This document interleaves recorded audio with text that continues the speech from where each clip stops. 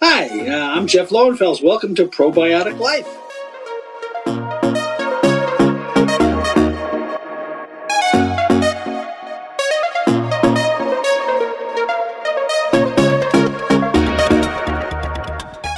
This podcast is where we explore the intricate relationships between human health, soil health, and ecological systems.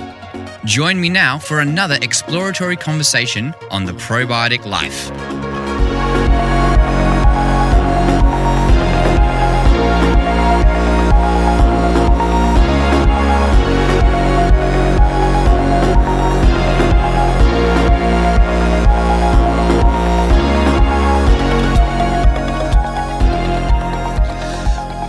Welcome to the Probiotic Life. I am your host, Ben Klenner. Well, today on the show, I'm excited to bring to you an interview that I did with Jeff Lowenfels. He is most well known for being the author of the book Teaming with Microbes, which he ended up writing a trilogy of those, basically, of teaming with microbes, teaming with nutrients, and teaming with fungi.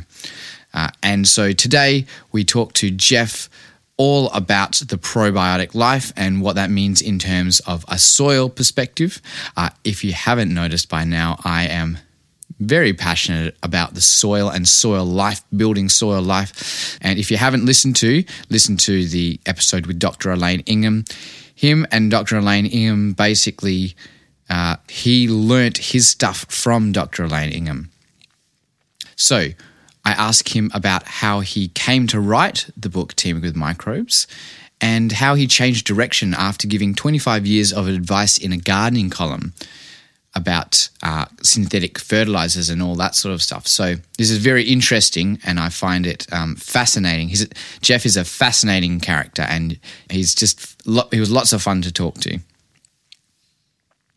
We touch on his book Teaming with Nutrients as well, and then delve into Jeff's third book in the series, Teaming with Fungi. And then we talk about ecto and endo mycorrhizal fungi. So for you fungi lovers out there, we talk about that. We talk about mushrooms, and then we talk about this cool thing called the microbiome meter. Now, I'm keen to get my hands on one of these. Let me know if you have had any experience with this. Apparently, it's quite a new machine, but it measures the microbial mass density within a soil sample. So we talk about that, and we generally just talk about how everything is connected, but especially in the soil. So let me know what you think about this episode. Let me know if you are interested in more soil-based stuff, or if you want to hear a bit more about fermentation or whatever else. I love hearing from you guys. I love your ideas and your encouragement. And thank you for everyone who's given us rating and reviews. You can go to your preferred podcasting platform and give us a rating and review. Give us an honest review and rating. That would be great. And you can support us on patreon.com/probioticlife. So, without further ado, here is the interview with Jeff Lowenfels.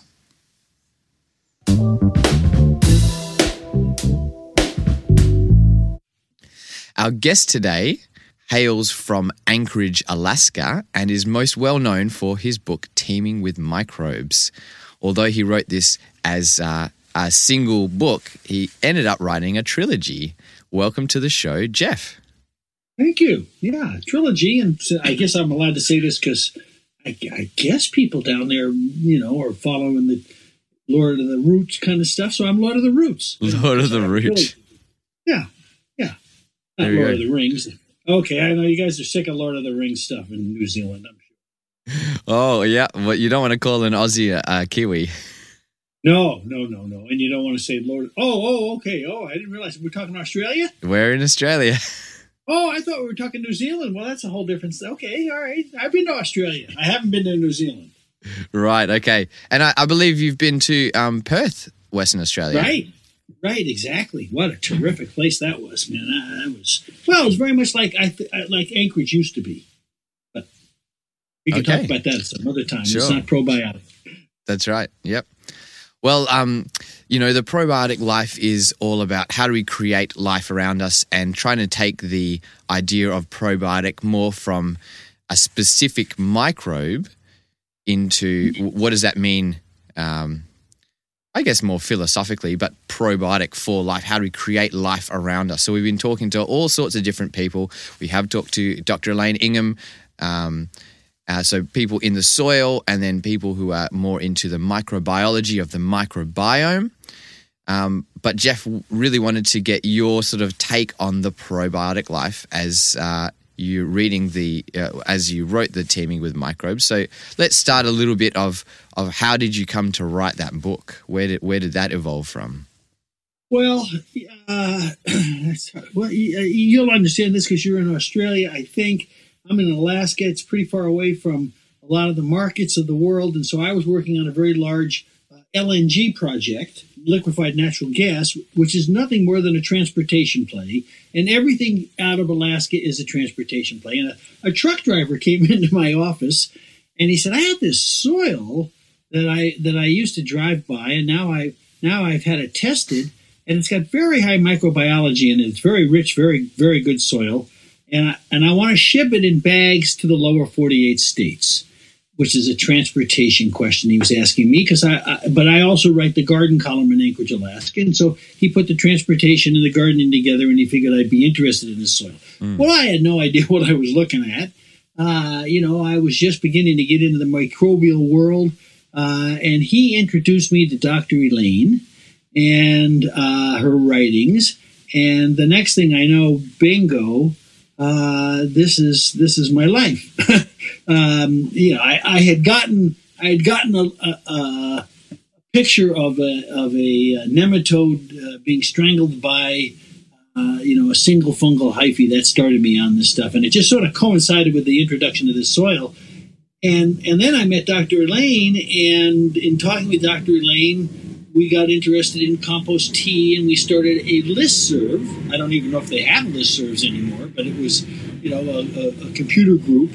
And we talked about compost tea and developments and experiments and tests, and she enjoyed that. And one day she said, "Well, what else can you do?" And I said, "I can write you a book." And so I wrote the book for Dr. Elaine, and she's obviously the guru of all of this. But her science and her ability to explain that science is different than my ability to explain the science. I'm a lawyer. I am a garden columnist. I've been writing a garden column for over 40 years, every single week, never missed a single week. And garden columns are distillation of, what you're supposed to be doing for an entire week into about 700 words. And so I'm pretty good at distilling, long, complicated things into 700 words. And when you look at my books, and really a lot of books, you'll see that they're nothing more than 700 words, and then there's a black, darker piece of ink that talks a little bit more. Then you write 700 more words, and then there's another little dark headline and 700 more words. And so that's, I got into this, and I discovered that this is fun. This is like writing garden columns. And so that's how I got into writing the book in a long, boring nutshell. Yeah, but it is very interesting. The Teaming with Microbes is the book that one of the first books on microbial ecology I started with, and I think me too. and that's such a great introduction to anybody who actually wants to understand about the soil food web, and everything about the soil. So I didn't actually realize that you had done it in cahoots with Dr. Elaine Ingham. Well, it wasn't in cahoots. I think she was as surprised as I was when the book was published. But she did agree to write the foreword for it. Right. Okay. And neither of us thought it would sell as well as it has, because it was a pretty esoteric leap back in 2006. When you read organic gardening magazines, nobody ever talked about microbes. I mean, fungus were bad things. And so I remember being at a garden writer meeting here in the United States of the Garden Writers of America. This is, all the people who write from the New York Times to the garden magazines this is back in the day, 1996, I think it was. And I got up and she was there. She was speaking, but before she spoke, I introduced her and I said, "How many people know what a mycorrhizal fungus is?" And not one garden writer in the United States of America raised their hand. There were like 850 famous people there. And of course, I didn't know what they were the year before either. So it turns out, obviously, that microbes are important, obviously, from a probiotic standpoint, from a human perspective. But what happens in the gut happens in the soil, same exact system, literally the same exact system in so many different ways. And it all begins in the soil, really. If we don't have soil, we don't have food. We don't have food. We don't have guts that need protection with real probiotics. Soil is the basis of everything. It's the basis of our livestock, our plants, our building materials, it's retention of water, transfer of nutrients from the air and from rocks into usable forms, all because of soil.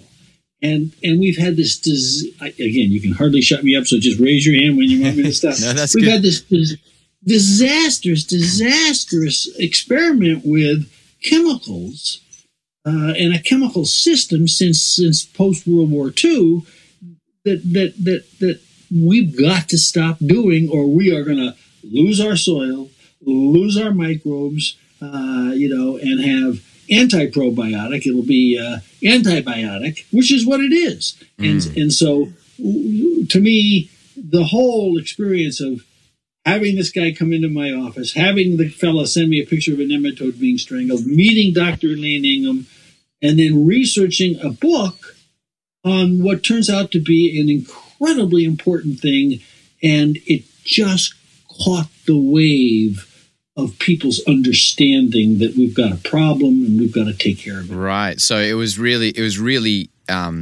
you had the experience as a writer, but it was just catching that wave of this is starting to come into people's consciousness, and people just started really catching on. Well, yeah, and I think if you tracked my garden columns every week from the beginning when I started them in, I hate to even say it, 1975. Oh my gosh, or 1976 on. I started out. I was the biggest user of. I won't use the word because maybe you don't want the advertising. But I was the biggest user of a particularly blue powdered substance, and really the biggest user ever. And in 1996, I made the conversion to organics overnight as a result of learning about the soil food web. So it was that strong of a case for it that you said, "Yep, I'll just drop the inorganics." Absolutely. I went to my newspaper and I said, I feel terrible. For the past 25 years, that's how long I'd been writing, I've been telling people to use these chemicals, and I'm wrong. I've been telling people really bad stuff, and in some instances, dangerously deadly stuff. And I'm going to change the way I'm writing about this stuff. I hope you don't mind. And they went, we don't mind. And so they ran, and they actually, how they have those newspaper boxes around, I don't know if they have them in Australia, but they have them in Anchorage. They have newspaper boxes where you can go buy a newspaper. And there's an advertisement down at the bottom of the box. They have big yellow boxes here, and you put your quarter in or whatever it is, and you pull the newspaper out. But at the bottom of the box, it was my backside with a trowel in it, and it said, "Lowenfels is going to turn his back on 25 years of advice in 2 weeks." And I did, and I came out, and I apologized, and I feel terrible. I'm convinced I gave my wife cancer. I don't know how many other people I've caused problems for, because I was a big promoter of chemicals. I was wrong. They work, but they're dangerous. They work in a way that's counterintuitive to nature, and they work in a way that's not. They work in an antibiotic way, not a probiotic way. And so, I had to fess up to it. and I had to explain to people who have been browbeaten by chemical advertising on television and radio and print, every gardening magazine back then, because we had them, they were all based on these companies and their products. And so I had to give some science in an understandable way in 560 to 650 words, to convince people to stop doing what I'd been telling them to do for 25 years. And I had this unbelievable loyal following. And all of a sudden I'm saying, whoa, it's sort of like a preacher saying, hey, you know what? There's no God. And wow. Not only is there no God, but I want you to follow the devil. I was organic. And so it was a very interesting experience. And what I discovered was women in particular instantly they were there. I mean, it was the following week. A lot of the men took a long time to convince them not to use chemicals and not to rototill. But a strange thing happened in the United States, and I don't know again whether it's happening in Australia, but you walk into the supermarket and you find organic foods there for sale. And if you're buying organic foods, you're going to be organic in your garden. It just doesn't make any sense not to be. And so the organic food movement has made the organic growing movement very important. And then, of course, we've got cannabis being approved, and nobody wants stuff that's not organic in terms of putting in your lungs. If you're not going to put it in your stomach, not organic, why would you want it in your lungs? So, people are getting into the idea that we can do this without chemicals, and by doing so, we rely on microbes, which is the whole point of teaming with microbes, and really, frankly, the other books, because it's the microbes that do all of the hard work for us and keep us safe at the same time. It's fascinating. They're just, and there's so much stuff happening. It's just incredible. The new stuff. We could talk about teaming with microbes. My suggestion is people should go out and just buy the book. What I tell people is, you don't like the book, it's guaranteed I'll buy it back at 3 times the price. Nobody ever does. 15 editions, printing, 11 languages, blah, blah, blah. Buy the book. We can talk about the book some other time, but the microbial stuff we're discovering post the book, oh my God, it's just unbelievable. And that's what I really wanted to get into, because I think a lot of people have that do follow this podcast. They have heard about teaming with microbes or have read it or use it as a reference. But I did want to make a point in there before we move on, was just admitting that 25 years worth of writing was going in the wrong direction. Like, I know a lot of university professors wouldn't do that, and they would stick to their guns. So what was the thing behind that? What really made you think, I can change this around? Yeah. Only once or twice in my life, and right now I can only think of one time, learning something turned the light bulb on, and the light bulb was so bright, it was all consuming. And the first time was when I studied geometry. For some reason, algebra, oh my God, it's organic chemistry, but geometry, holy crow, it clicked.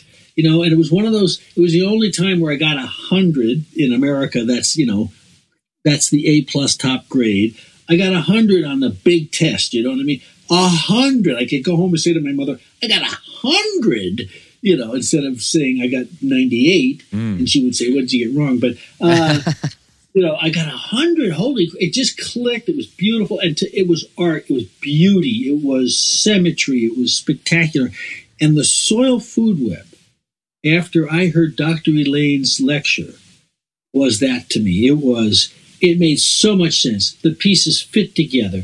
It was so logical that to go back to a system that relied on killing microbes or altering microbes to the point where you, the grower, had to become the microbes because you destroyed the populations, and it just, it hit me so hard that I had to do it. It was just a compulsion. And I've been the same way ever since. And every one of the books I've written has caused me to have some unbelievable catharsis that's, in a way problematic. I mean, when I wrote the second book, which is Teeming with Nutrients, it's basically the first book, Teeming with Microbes, is how the microbes and the soil food web organisms that eat the microbes, how they create soil structure and bring the food to the plant. Because it is the microbes that do that. And it's the microbes that finally, ultimately convert the organic material into the inorganic material that goes into the plant. The second book is how plants eat. How they once it gets there, how do they get it inside their roots? An absorption that doesn't cut it for me. And what happens once the stuff gets inside the plant? There are 10,000 different kinds of enzymes in different kinds of enzymes in every single cell in a plant. Wow. And there are 27 trillion cells. Now, those enzymes don't come from the soil. Those enzymes are made in every individual. All of a sudden, things became mind-boggling to me as I began to understand what happens inside a plant. One single plant just to produce something, and then, holy crow, the similarities between that and life on Earth. And you and I like to think you and I were having a communications over a network that's identical, and I mean identical, to the network that operates inside an individual cell, or the network that operates from the soil into a root. A little calcium molecule goes bing and boom, all the way up through the top of the root, into the top of the plant, out of the leaf. You get this discussion by the plant of what it needs to do with all these 27 trillion cells. Holy crap, blew my mind. And then the third one on this mycorrhizal fungi, I had to write that one because there was so much that just putting in an additional chapter, which I did in the first book, and revised it. It just wasn't enough. I had to write the whole book. And holy crow, what these things do! I mean, my God, they're unbelievable. And where you guys are in Australia, oh my gosh, you've got something. You've got a slightly different network on top of the mycorrhizal network. You have these Frankia bacteria, which we've got here in Alaska, that they don't have necessarily in the lower 48 states. Which help pioneer plants bring nitrogen. It's just crazy.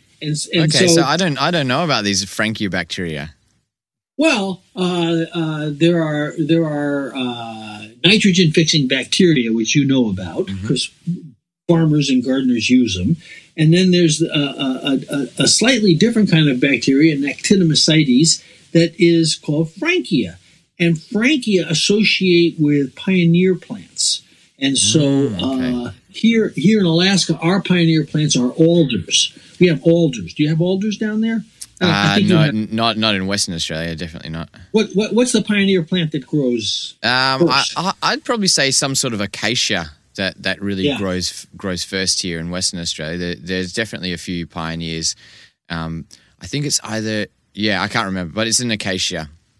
Yeah, and how about what do we call those trees? Eucalyptus trees. Yep, some of those grow. They're weeds, pretty much. Well, I mean, I know they're weeds in California. Yeah. Oh, yeah. And in fact, in California, they not only are they weeds, but they have a special mycorrhizal fungi that feeds it, and in return for getting carbon, so they associate with each other, that kills off some of the other mycorrhizal fungi in the area. Fascinating. Oh, wow. But anyway, the mycorrhizal stuff, holy crow, the network is incredible. And so you've got this Frankia stuff, and they're capable of breaking down, bringing nitrogen from the air and creating a usable nitrogen into the soil. So that's a kind of actinomycetes. Yeah, and so what happens is you've got soils there that are low in nitrogen, and all of a sudden you get a pioneer plant move in. I like to say from the beach to the old growth forest. Well, we're on the beach side here. You bring in these plants, and first, if you don't have any nitrogen-fixing bacteria, you have these actinomycetes. And so if you cut a root open, you'll see these nodules, these red nodules, full of these little Frankia. They're fascinating. But there's so much stuff going on. I mean, it's just this every day. I read a couple of 4 or 5 new articles. And I go, holy crap. Like humus. Let's take humus. Everybody should understand that humus used to be what people would call the end product of composting. Okay? You broke down the compost. It was organic material. You broke it down to the point where it wouldn't break down anymore. And that's humus, this rich, black, gorgeous stuff. You must have places in Australia that have it. Alaska's got it all over the place. It's beautiful, beautiful stuff. But it turns out it's not dead. It's not broken down, incalcitrant, organic material. It's microbes, dead microbes that were decayed until they couldn't decay anymore. So humus is dead microbes. Holy crow. Well, that has big implications. That means that microbes don't normally die. What they normally do is they go dormant and they wake up again. If they die, then they disintegrate into this humus stuff. Oh, man. It's not dead plant material? Well, they feed the microbes, but it gives a whole different cast to what you're doing, and it enables you to look at things and measure things differently. You know what the microbes are doing. So anyway, there are articles lately about when you go around and you take soil samples, you find the same bacterial mix, the same 511, not 510, not 514, but 511 bacterial families everywhere you go. And so what does that mean? So that means in Australia, that means in Alaska, we've got the same 511 bacterial families. We've got other bacteria around, but those 511 are everywhere.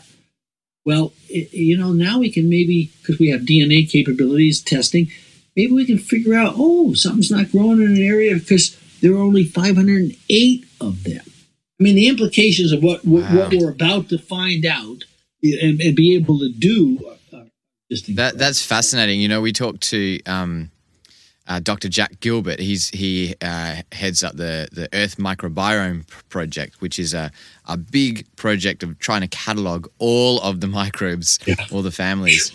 Good luck. Yeah, well, I mean, I think that's what a lot of people have said to him. Yeah, but the process of actually just going through, that's where we need citizen science. That's where we need people trying different things on sort of a citizen science level. So I'd like to fast forward a little bit into, what are you actually doing these days? So you're traveling a lot, you're giving a lot of talks. What's the new research you're talking about, and what are you doing? Well, there are a couple of things that I'm fooling around with. The first, of course, mycorrhizal fungi. I'm trying to convince people, look, you got to have them.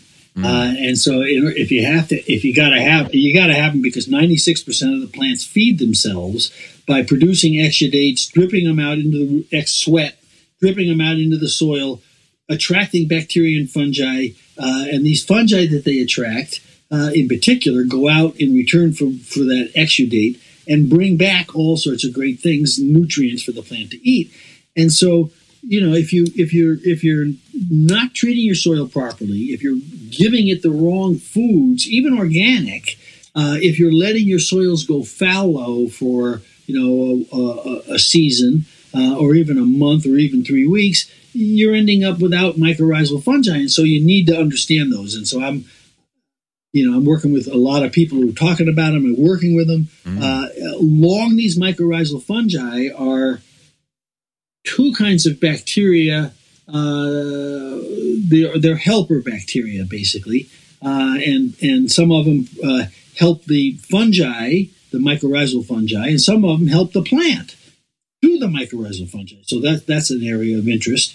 The DNA testing that's beginning to be done on lots of different plants, particularly cannabis, is of great interest because what they're capable of doing in agriculture and in cannabis culture now is beginning to key in on plants. If you've got a plant that's particularly healthy, why is that plant healthy from a DNA perspective versus one that's not?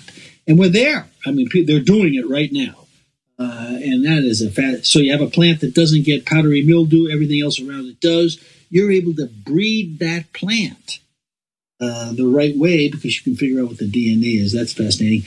And then from a perspective of citizen science, I've been fooling around with this thing called a microbiometer. Okay. And I don't know if we talked about this, but it's www.microbiometer.com. So what this thing does, it's a kit. And what it does is it measures the microbial density of your soil, right? So, and then you measure it using the kit, and you read the measurement card with your cell phone. So you have a record of what you've got on your cell phone. If you have a microbial density, the numbers range from 1 to 2,000. If you have a number above 900, you don't need to fertilize, because microbial density, all things equal, is a indication of it correlates with nutrients in the soil. You have a lot of microbes in the soil. They're holding the nutrients in their bodies that normally would wash away if you were using chemicals. So this test kit is capable of measuring the microbial density in your soil. So you get a batch of compost you want to test to see whether or not it's ever had chemicals in it, or if it's got enough microbes so that you don't care. You test it with this little kit, and it turns out it's a little $5 test. You do this test in 10 minutes in your field or in your greenhouse or wherever, and the capability is phenomenal. So you can test right up against the rhizosphere, and you can tell whether the plant is giving out exudates or whether it's about to go to flower when it stops. That's fascinating. Wow. Yeah, or you can take a product and throw it on your soil, test the soil before, and then test the soil 2 weeks later. See whether it's increasing the microbes. If it's teeming with microbes, if it's increasing the microbes, it's teeming with the microbes. That's exactly what you want to have happen. You can take a compost pile and determine, whether it's mature or immature compost. It's a neat little kit, and it's brand new, and it's so new that people are beginning to figure out things to do with it. So we got citizen science coming up the yin-yang, and it's so much fun to do. One of the tests was of a series of trees. One of the trees in a whole row of pine trees, every time they planted something there, it died. Test the microbial density. Sure enough, it's 200. To the left and to the right of it, it's 850. So, now the guy who plants there, or the gal who plants there, knows I can't plant there until I remediate this soil. Well, they wouldn't have known. Anyway, that kind of stuff. That's really so fun. Interesting. It makes me think I'm a big proponent of Korean natural farming, which is sort of like fermented inputs, if you're familiar with it. Right. And what they found is that, it takes really 3 years to adding these inputs to build that structure and the tilth. But also, it's when they test what's in the soil, it's not necessarily the microbes that are in the Korean natural farming inputs. They enable the microbes, the beneficial microbes that are in the soil, and actually building that up. So that's what I'm sort of interested about. And now you just talked about mycorrhizal fungi, and I'm interested in all these mushrooms that are actually mycorrhizal fungi and producing mushrooms at the same time. Right. Oh, absolutely. Well, those are the ectomycorrhizal. So the endo are what you would use on annuals, but the ecto is what is usually trees, some bushes, and that's where some of the most delicious fungi come from. So here in Alaska, we have morels. You have morels there? We do have them. They're few and far between in WA. Yeah, well, we have them. And if you know where to look for them, you can predict when they're going to come, because you discover in Teeming with Fungi, the third book, these little guys, they're fungal hyphae, and the fungal hyphae come together. So you could look at a mushroom and just unpeel it into a gazillion individual fungal hyphae. This is mind-blowing in and of itself. But what I found so interesting and never realized until I wrote the book, they sit in the ground, these grouped together fungal hyphae, in a little ball-like sponge. And when it rains, it takes 24 hours and you got the full. It's like one of those little sponge toys, you know? Yeah. You put the water on it, and 24 hours later, boom, you got a big, gigantic mushroom. It's because it's already formed, sitting down there in the soil, waiting for that water. So there's a particular, time of the year when when it's going to rain, you're going to see those mushrooms. Oh, my gosh. So they're all over the place. Truffles, of course, are a mycorrhizal mushroom. We have the Amanita muscara here, the incredibly, reindeer killer, the killing Alice in Wonderland mushroom. Most of the mushrooms here, and certainly any mushroom that anybody in Australia would see around a tree that wasn't otherwise mulched with, bark or something, those are mycorrhizal fungi. Not that they're all edible, but those are definitely mycorrhizal fungi. The ones you see out in the middle of the lawn, maybe not. And it's unbelievable. And then eucalyptus, very mycorrhizal. And if you don't have the right mycorrhizal, you can't grow a lot of these things. So, it was fortuitous that when Leland Stanford brought the eucalyptus to America, he must have brought some soil with it because it had the mycorrhizal fungi associated with that. How did that happen? He had to have brought up some of the soil. So now they're all over California. Fascinating thing. It is very fascinating.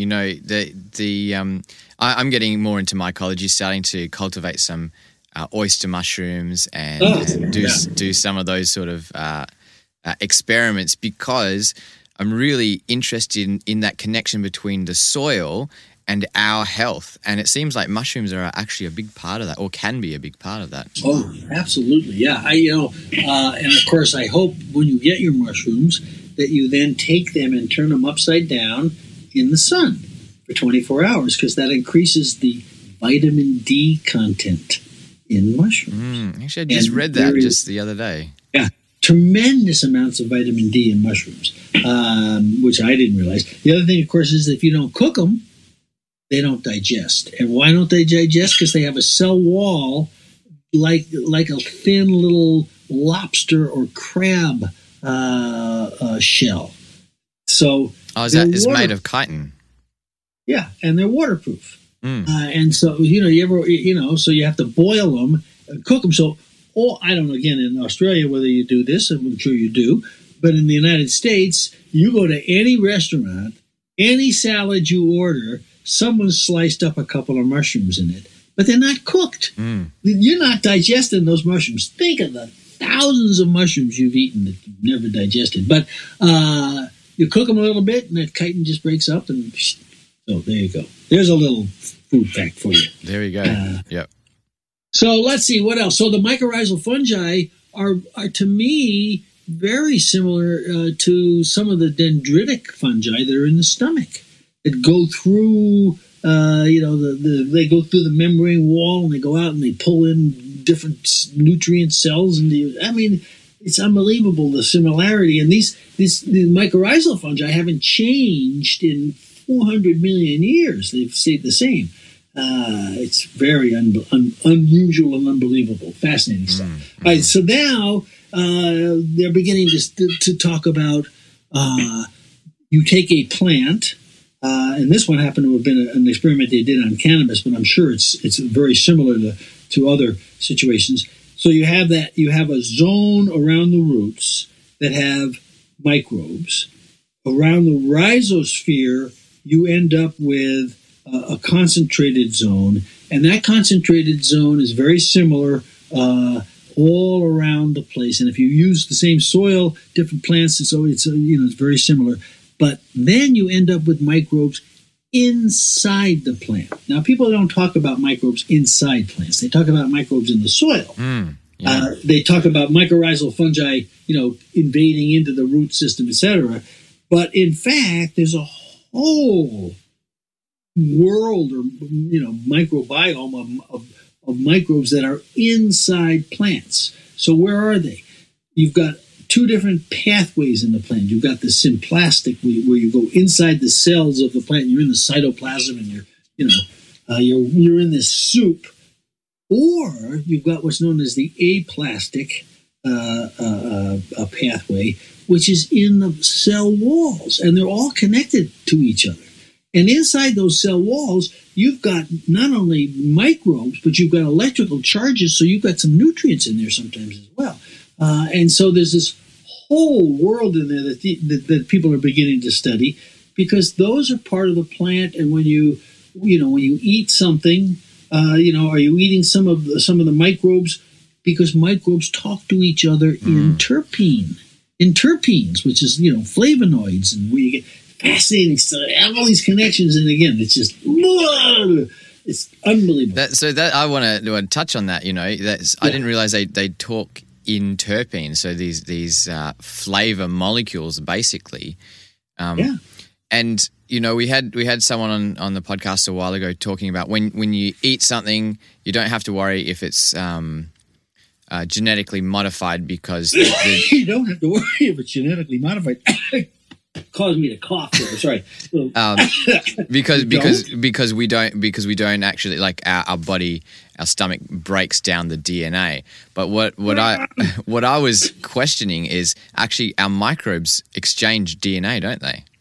Right, and so it's that's the point. It's the system inside we're mostly microbes.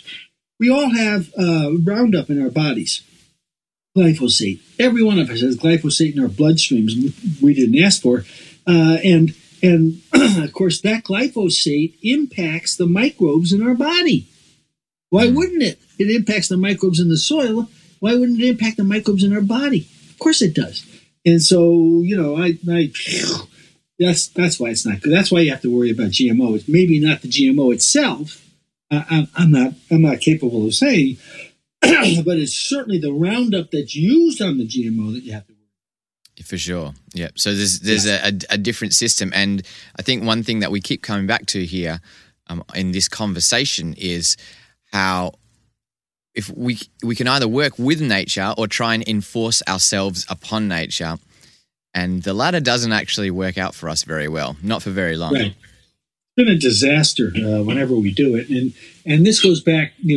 I think the first white person to understand this was Humboldt, and I don't know if the experience in Australia is the same as the experience here, but Humboldt was a German scientist, and one day he noticed that there was an area where all these trees had been cut down, and there was no bird life, and the water was gone, and vast changes had occurred.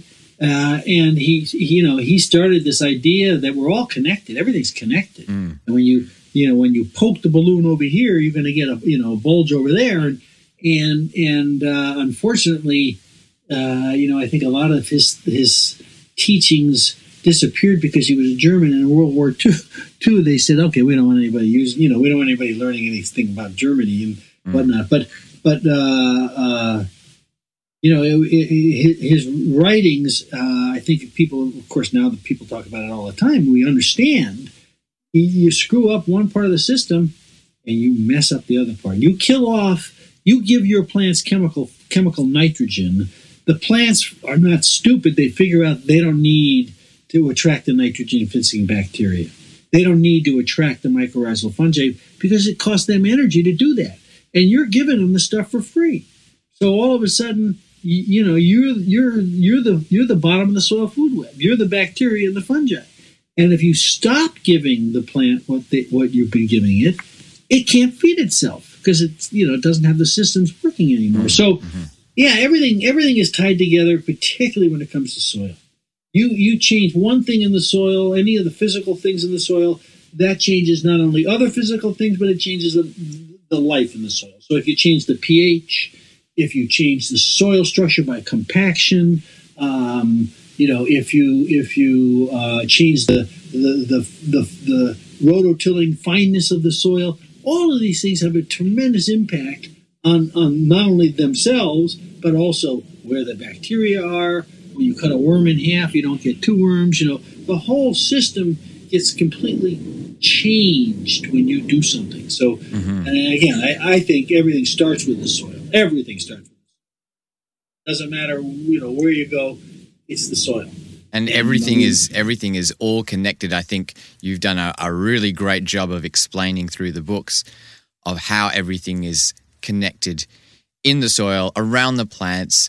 And, I'm trying to make that jump between soil and plants and us as people in our microbiome. But also, what are we learning? I'm interested to hear from you, Jeff. How are some of the ways that it's actually changed you, whether it's your health or your philosophy or, the lessons that you've learned? Well, for one, when it's brought into focus this concept that we are more bacteria than we are human cells. That's a mind-boggling thing when you understand how bacteria operate. And when you get it, you start to study them the way I do.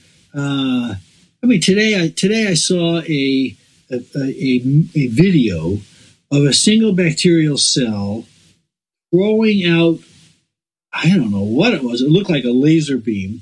I have to go back and look at it and study it. But throwing out a laser beam and sucking out the DNA from dead microbes that were around it, from a dead bacteria that was around. It was astonishing. And so when you look at that and you think, oh my God, they do transfer DNA, and there's not only a picture of it, there's a video of them doing it. All of a sudden you realize that it's happening in my body all over the place. Of course it makes a difference when you inhale tobacco smoke, because it's going to impact the microbes, and they're going to, my goodness gracious, everything becomes a little bit more focused in terms of the microbial life that's in us. In terms of the stomach and the intestines and the digestive system, it's exactly the same as the soil. 3/4 of Americans have digestive problems. And I think once they begin to understand how things get digested in the soil, they begin to think about their body, and same thing happens. And we can change that stuff. We don't have to we don't have to live the chemical fertilizer life, and we don't have to eat the chemical fertilizer life. It's fascinating how it all ties together. And then of course, with the access to Google and YouTube and all that kind of stuff, there is so much out there. Anytime you have a question about anything, why is there a problem washing your hands? Boop, you Google it, and you end up with videos that show you. From a bacterial standpoint. It's a mycelial network. Yeah, well, and again, it was only. I'm sorry, ramble on, but it was only 5 or 6 years ago, I think, that a bunch of students at Northeastern University, my alma mater from law school, but not from undergrad, but here it was in Boston. They discovered how to grow the microbes in the soil. One of the things Dr. Elaine taught me and still teaches, I'm sure, is that you can't grow on a petri dish what's in the soil. You just can't grow. You can grow 1/10 of a percent of what but if you don't have the right food and the right environment, you're not going to be able to grow the microbes that are in the soil. So these guys figured out how to come up with a little teeny gadget. It's about the size of, I don't even know what would be comparable. It's about the size of a Bic lighter, and it had a membrane in it, and they buried it in the soil with the bacteria they wanted to grow. So they got the bacteria and isolated it. That's easy. The hard part was getting it to grow. You couldn't get it the food. Wait a second, somebody said, why don't we just stick it back in the soil and grow them inside a little cell? Oh my God. So now we're able to grow individual cells that we find in the soil, identify them, figure out whether they can have antibiotic properties. They've discovered 15 or 20 antibiotics as a result of this system.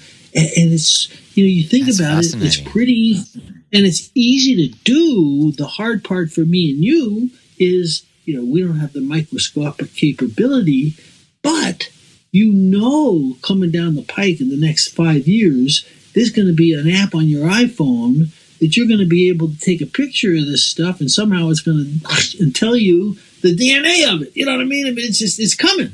But can you imagine? It's only been 5 or 6 years that we've been able to grow up to 99% of what's in the soil, they say. Now we can grow the stuff. Wow, that's mind-boggling. And now there's the community like biolabs where you can go and do molecular biology as a citizen scientist, and I'm fascinated in that in terms of mycology. But there's so many applications for what we can do with that. It's like the beginning of the internet or beginning of computers, really, isn't it? Yeah, well, yeah, and I think you start to combine some of these things. It's like these home 3D printers. They're just starting, but eventually, oh gosh, I broke my microphone. You print a new one. Or oh my gosh, I just bought a new headset. And you download the instructions for your printer. Well, we're gonna be able to do stuff. We're gonna be able to do CRISPR with microbes. We're gonna be able to do all sorts of stuff. Now, some of it's going to be dangerous, to the world, but I think it's the future is here, but it's getting. Whew. So all the mycorrhizal fungi that we don't know about, we can only produce about 18 or 20 of them. We're going to be able to mass produce more and more and more of them. The reason we can only produce 18 or 20 of them is they require a plant in order to be able to produce them. So you can't just do it in a lab. You have to have a growing plant to produce them.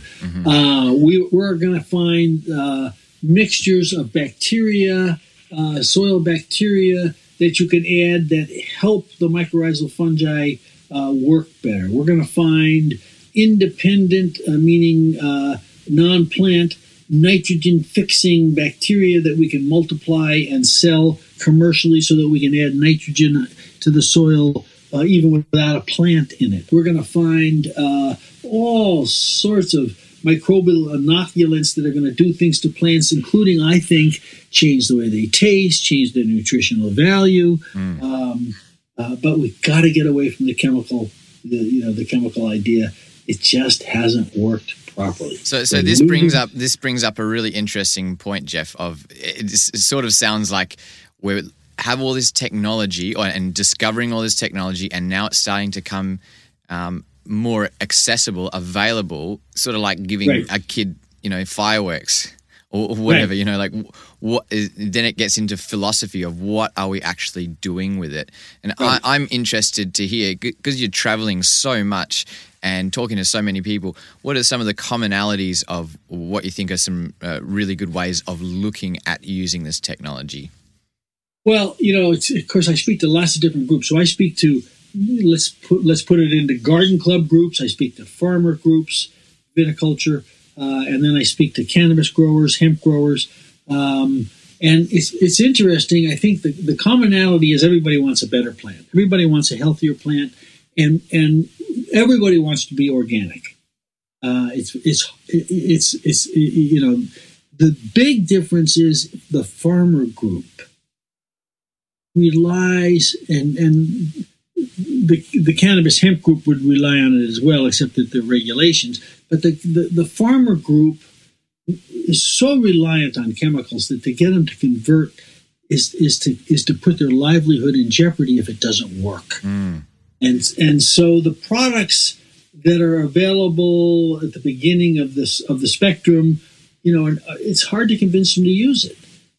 But as more and more established companies like, Bayer and et cetera, start to get into this field, the acceptance goes way up. But seed inoculation is big, very big. And seed inoculation from a mycorrhizal fungi perspective, it's an easy thing to explain to people because seed inoculation we've been doing with nitrogen fixing using rhizobia. Fixing, when you plant a pea plant, you roll it in this stuff. Gardeners, farmers, doesn't matter, use it. And so that's definitely here. No-till is big. Not disturbing the soil because that destroys the soil food web, alters the soil food web in a big way, and that's big across the board. The federal government here, the Department of Agriculture is now getting behind no-till because in America we're losing 2 to 3 inches of soil a year. That's a tremendous amount of soil. Yeah, it's just blowing away. It's eroding. let's see. And there's something like 60 cycles left, isn't it? There was some people calculated 60 cycles left of agricultural seasons. Very scary. Very scary. Then there is a recognition that that some of these things it can be used to manipulate. So, for example, to grow trees in the prairie, all you got to do is bring in the mycorrhizal fungi. So you want to do mass scale planting, you got to make sure that you've got mycorrhizal fungi in your plants. To reforestation, mycorrhizal fungi, big time. All these little teeny seedlings they put in the ground, they dip them in a mycorrhizal dip. So people are that, and vegetable garden. People are home growers are into that kind of stuff. Here in the United States, there's a movement to cut back on phosphorus. Phosphorus is a limited. We're almost at peak phosphorus, which means that we don't have any more. And we're going to either have to recycle or do without it, which we can't do because it's one of the major nutrients for the plants. So you don't find phosphorus in lawn foods and in gardening. That's also bolstered mycorrhizal fungi because they are capable of going out and getting phosphorus that's locked up in the soil. So that's sort of an interesting trend that's everywhere. What else? Well, let's just touch on that the phosphorus. Yeah. I know Dr. Elaine Ingham is very adamant. That we don't need to bring in more phosphorus. That the mycorrhizal fungi can actually bring it in. Right. What's the thinking behind why people are afraid of that? Well, I think first of all, a lot of people don't understand the role of mycorrhizal fungi. I think a lot of people don't understand that if you use too much phosphorus, the mycorrhizal fungi don't grow and maybe don't even infect. And I think people don't understand that we are at peak phosphorus and how important it is to make sure that we preserve what we have, use it for what we need to use it for, and not waste it. The mycorrhizal operation is how it works. We because of the chemistry of phosphorus, we pour it on our soils when only a little teeny bit of it gets into the plant because it's locked up chemical or it's washed away. And so it's just a disaster in the making, and we've got to pay attention to this. Really important. So if it gets washed away, where does it go? Why is people afraid that we can't get it back? Here in the United States, it goes down in the Mississippi Delta. Yeah. I suspect in Australia it goes into your lovely reef, and that's probably not that good for it. No, I would suspect. Mm-hmm. So these are bad things to have happen, and again, it's a waste. This is something we're almost out of. It's just a terrible thing. Here in the United States. They pour it down. It goes down to the Mississippi Delta. We have this eutrophication area. And it's not just farmers. It's gardeners. Home gardeners in the United States use 4 times as much nitrogen and phosphorus as farmers. So it's a real problem. It's a real problem. Mm-hmm. Yeah. And it's a problem worldwide. I'm sure it's a problem in Australia. That's for sure. Oh, for sure. The Swan River that runs through Perth City. It's been decimated basically compared to what it was like. I think one figure, it's probably, don't quote me on this, but it's something like about 10 semi-trailer loads of nitrogen or nitrates per year getting dumped into the river, and 4 semi-trailer loads of phosphorus dumped in there. No wonder they looked strange at me when I went swimming at Rottenhurst Island. You weren't in that water. Oh, no, Rottenhurst Island's okay. That's in the ocean. Yeah, that looked pretty good. That one looked pretty good. But yeah, we were on this one. Yeah, it's unbelievable. And all of this can be prevented. It's just a shame. The mycorrhizal fungi operate so cleanly, so naturally. It's sustainable agriculture, and it's happening. Australia, I sell a lot of books in Australia, not as many as I want. But mycorrhizal fungi, there's a tremendous amount of research being done in Australia. And in fact, a lot of the pictures in my talk on mycorrhizal fungi and in the book come from Australia. And I think there's a recognition of the importance of all this stuff. I mean, the soil microbes people in Australia have recognized forever.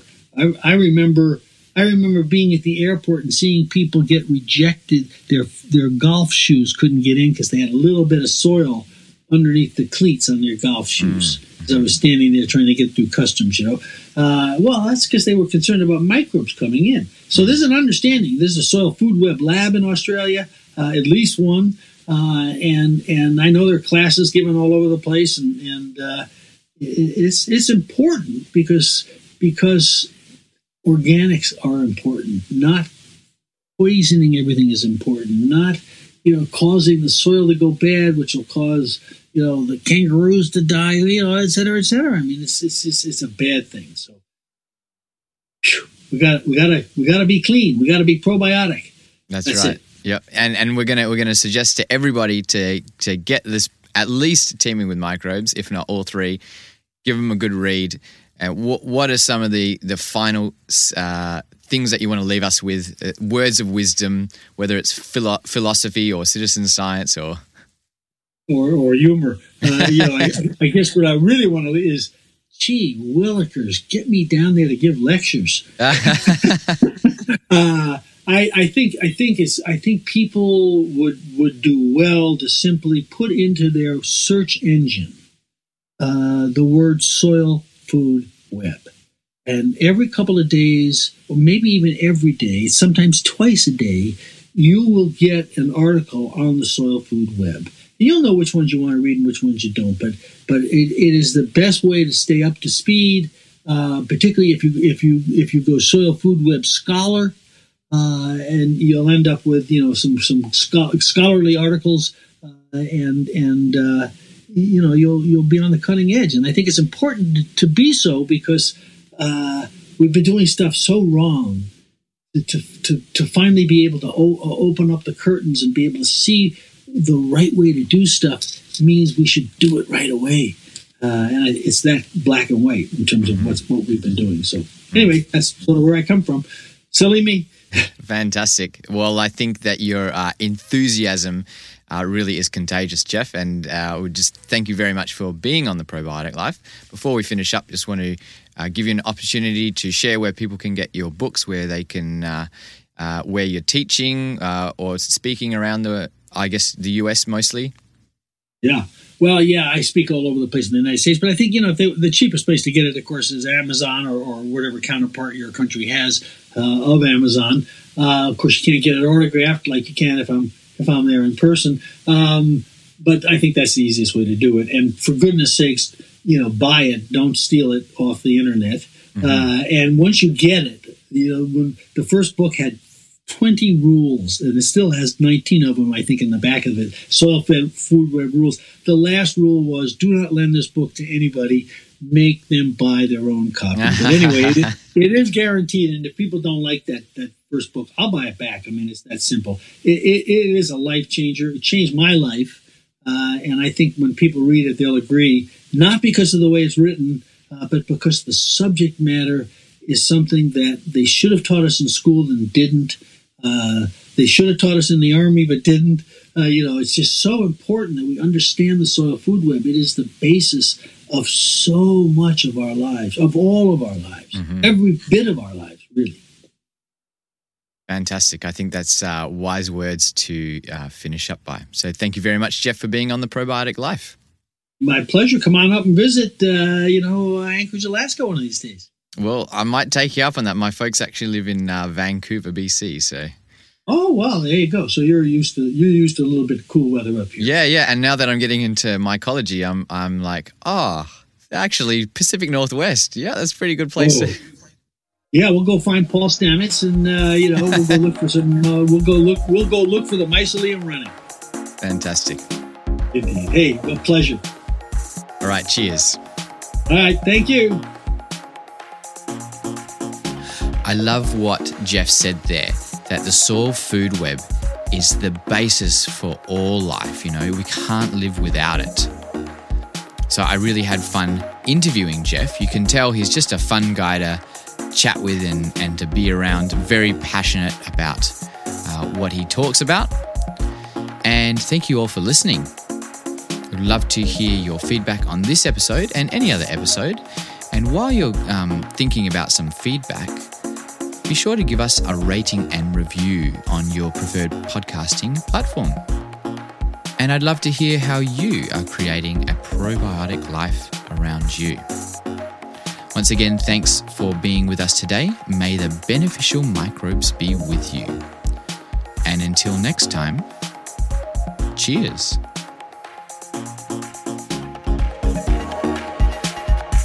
Thank you for listening to The Probiotic Life.